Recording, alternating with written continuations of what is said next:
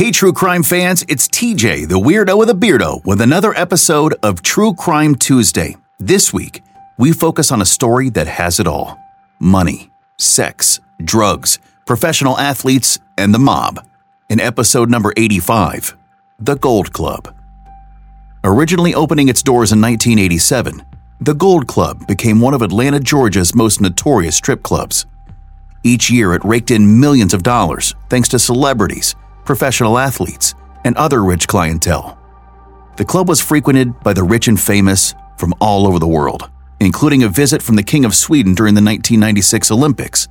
But lavish food, overpriced booze, and a VIP dance weren't the only things you could get at one of ATL's most famous gentlemen's clubs.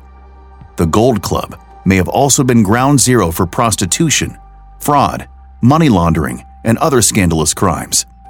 In 1999, federal prosecutors say the Gold Club had a list of accusations that read like a crime novel or the next Sopranos spinoff. They say club owner Steve Kaplan and his business partners had ties to the mob, namely the Gambino crime family rooted in New York City. According to authorities, Kaplan took over the Atlanta hotspot in 1994, which ushered in a new era of debauchery, encouraging live sexual acts on stage and in private rooms, offering free sex to elite customers, encouraging drug use, bribing the local police with money and sex, and buying protection from the Gambino crime family, all while stuffing away millions of dollars in unreported income. Federal investigators began looking into Kaplan's activities in 1996 after he refused to help authorities investigate former Gambino crime boss John Gotti. From that point forward, they believed there was some sort of tie to organized crime.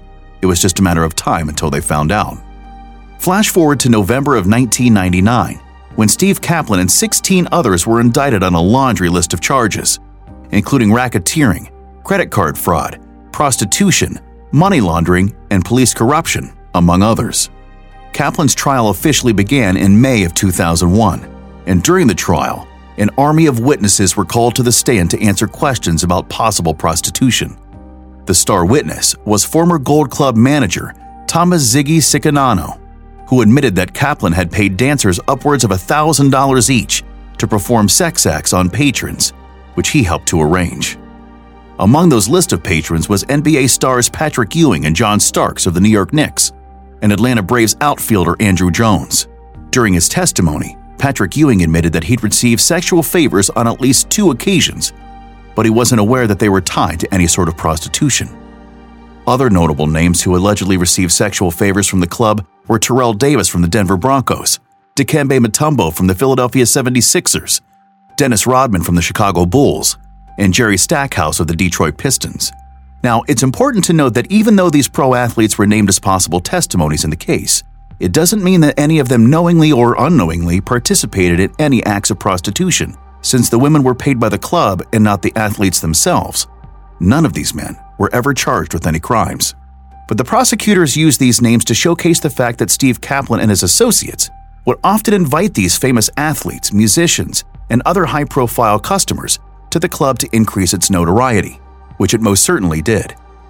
Because at one point in its history, it was one of the most profitable strip clubs in the country, grossing around $20 million in 1998 alone. And that's just what they reported.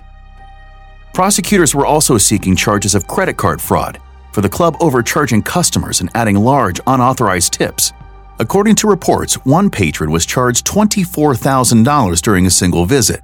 There were also accusations that Kaplan and his associates had been bribing Delta Airlines employees with cash and sex in exchange for illegal discounts on plane fare. There were also accusations that Kaplan and his associates had been bribing Delta Airline employees in exchange for illegal discounts on plane tickets. Also, Reginald Burney, a former Atlanta police officer, was accused of tipping off club owners ahead of routine city inspections. Authorities also say that Kaplan was funneling profits and paying the Gambino crime family for protection. Now, if Kaplan had been convicted of all the charges, he would have been looking at 195 years in prison. But at the end of the 14-week trial, Kaplan struck a plea deal, pleading guilty to just one federal charge of racketeering, agreeing to serve 3 to 5 years in prison, paying out $5 million in fines, also giving up ownership of his infamous club, and paying restitution of $50,000 to Delta Airlines, as well as forking over $38,000 in cash seized from the club during one of the raids. Then on August 1st, 2001, Kaplan's legal team, defendants, and members of the media had one final hurrah at the Gold Club. The goal was to drink as much booze as possible before the feds came in to padlock the door at midnight. And at midnight, on the dot, federal marshals locked the door and marked the end of the debauchery of the legendary Gold Club in Atlanta, Georgia. And that is this week's True Crime Tuesday story, episode number 85. Join me each week for more stories of true crimes and unsolved mysteries. We'll see you next time.